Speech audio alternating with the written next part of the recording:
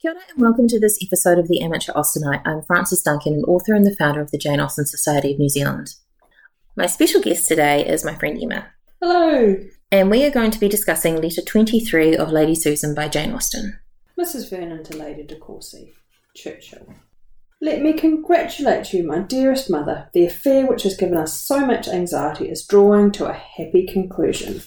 Our prospect is most delightful, and since matters have now taken so favourable a turn, I am quite sorry that I ever imparted my apprehensions to you, for the pleasure of learning that the danger is over is perhaps dearly purchased by all that you have previously suffered.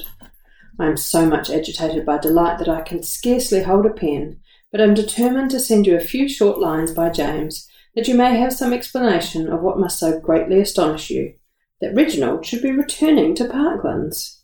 I was sitting about half an hour ago with Sir James in the breakfast parlour when my brother called me out of the room. I instantly saw that something was the matter. His complexion was raised, and he spoke with great emotion. You know his eager manner, my dear mother, when his mind is interested. "Catherine," said he, "I am going home today. I am sorry to leave you, but I must go. It is a great while since I have seen my father and mother. I am going to send James forward with my hunters immediately. If you have any letter, therefore, he can take it. I shall not be at home myself until Wednesday or Thursday, as I shall go through London, where I have business. But before I leave you," he continued, speaking in a lower tone and with still greater energy, "I must warn you of one thing. Do not let Frederica Vernon be made unhappy by that Martin. He wants to marry her. Her mother promotes the match, but she cannot endure the idea of it. Be assured that I speak from the fullest conviction of the truth of what I say. I know that Frederica is made wretched by Sir James's continuing here. She is a sweet girl and deserves a better fate. Send him away immediately. He is only a fool, but what her mother can mean, heaven only knows. Goodbye," he added, shaking my hand with earnestness. "I do not know when you will see me again, but remember what I tell you of Frederica. You must make it your business to see justice done her. She is an amiable girl and has a very superior mind to what we have ever given her credit for." He left me then and ran upstairs. I would not try to stop him, for I know what his feelings must be. The nature of mine as I listened to him I need not attempt to describe.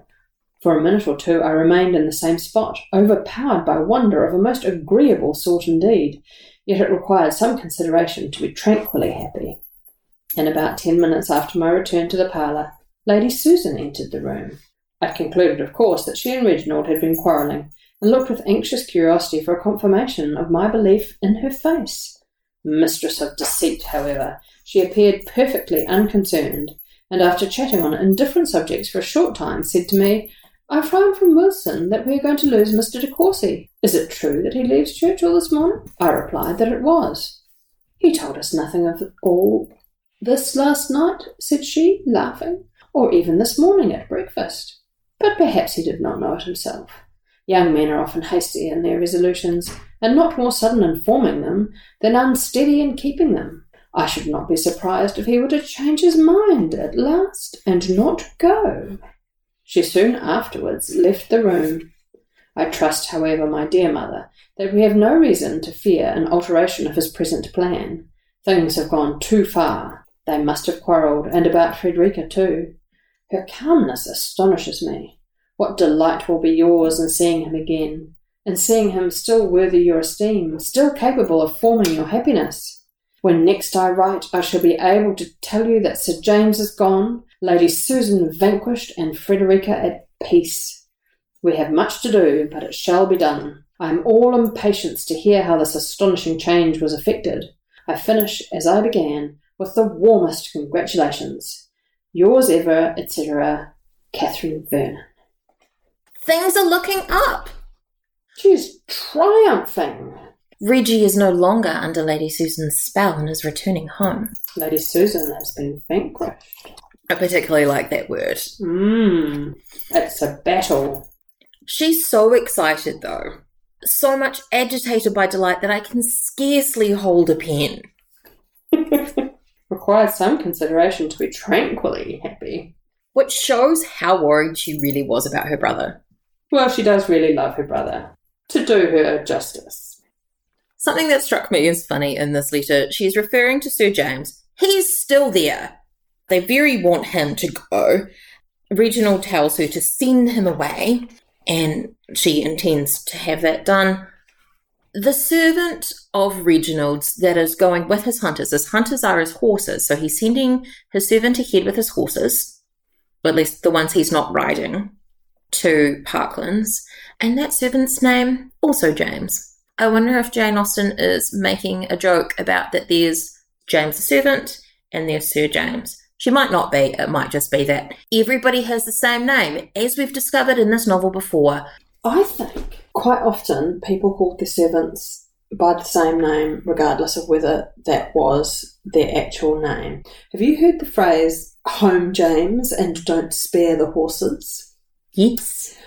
So your coachman could be called James, whether his name was James or not.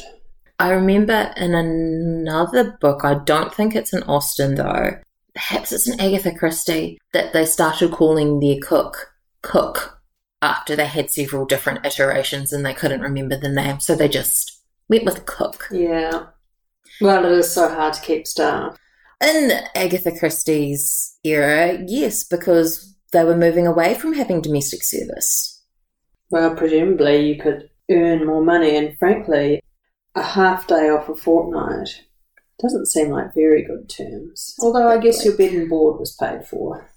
But they were moving away from the way that things had always been, as they say, in England, where you had generations in service. You would serve the same household and lots of your family would be there and generations would look after the same family. And it would be families working with families, or could be. I was reading a thing that was talking about when surnames came into England, and that was because of the Black Plague. Because usually you lived in one village your entire life, and so everybody knew you. If there were two Jameses, you might be Tall James, you might be Ian's son James. But after the Black Plague, there weren't enough people to work the land.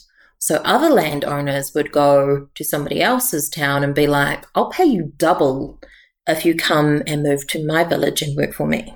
So therefore they needed to have surnames to differentiate between people who had the same names because they didn't know each other. Which might lend itself to some geographical surnames. Yeah. John from Worthing and John from Breed and Handsome John. Reggie's really turned his ideas of Frederica on her head. She's a sweet girl and deserves a better fate. She has a very superior mind. What's made this change? Is it because she loves him and he's like, oh, she's being so nice to me, therefore it makes her great? Yeah, so what proof does he have of Frederica's very superior mind? It's that Frederica admires him. He's very changeable as Reggie. One conversation and boom, he's changed his mind about someone. Lady Susan is saying he's going to do that. Young men are often hasty in keeping their resolutions and not more sudden in forming than unsteady in keeping them. And yeah, he's proved that. One talk with a girl and he's changed his entire opinion of her. And she's not even trying anything. Imagine how much more success Lady Susan could have when she actually has an agenda. He likes to think he knows everything and he's a man of the world. I think this is a bit of a rude awakening for him. One thing I noticed that you enjoyed, I really enjoyed as well. Mrs. Vernon refers to Lady Susan as a mistress of deceit. It sounds like she's on the stage. Or she could be a spy. But I feel like she could be a magician. Don't you think? A bit of sleight of hand, some fortune-telling, or, yes, it does make her sound like she's a show to be watched and marvelled at, her smoke and mirrors. It's not a bad description of Lady Susan. Things are trotting along as you would expect them to, and watch this space. How long will it last? And that is our discussion of Letter 23 of Lady Susan by Jane Austen. I'm Frances Duncan. All the links to my socials are in the notes. Thank you for listening, and we wish you happy reading. Just popping back in to let you guys know that we have merch now. I haven't actually got merch with my face on it. That seems a little weird to me, but if you really want it, let me know and I'll do that. There's merch of the Jane Austen Society of Aotearoa New Zealand's logo, some Jane Austen merch, and some Pride and Prejudice, heavily Pride-focused merch too. It's on Redbubble and the link is in the notes. Happy buying!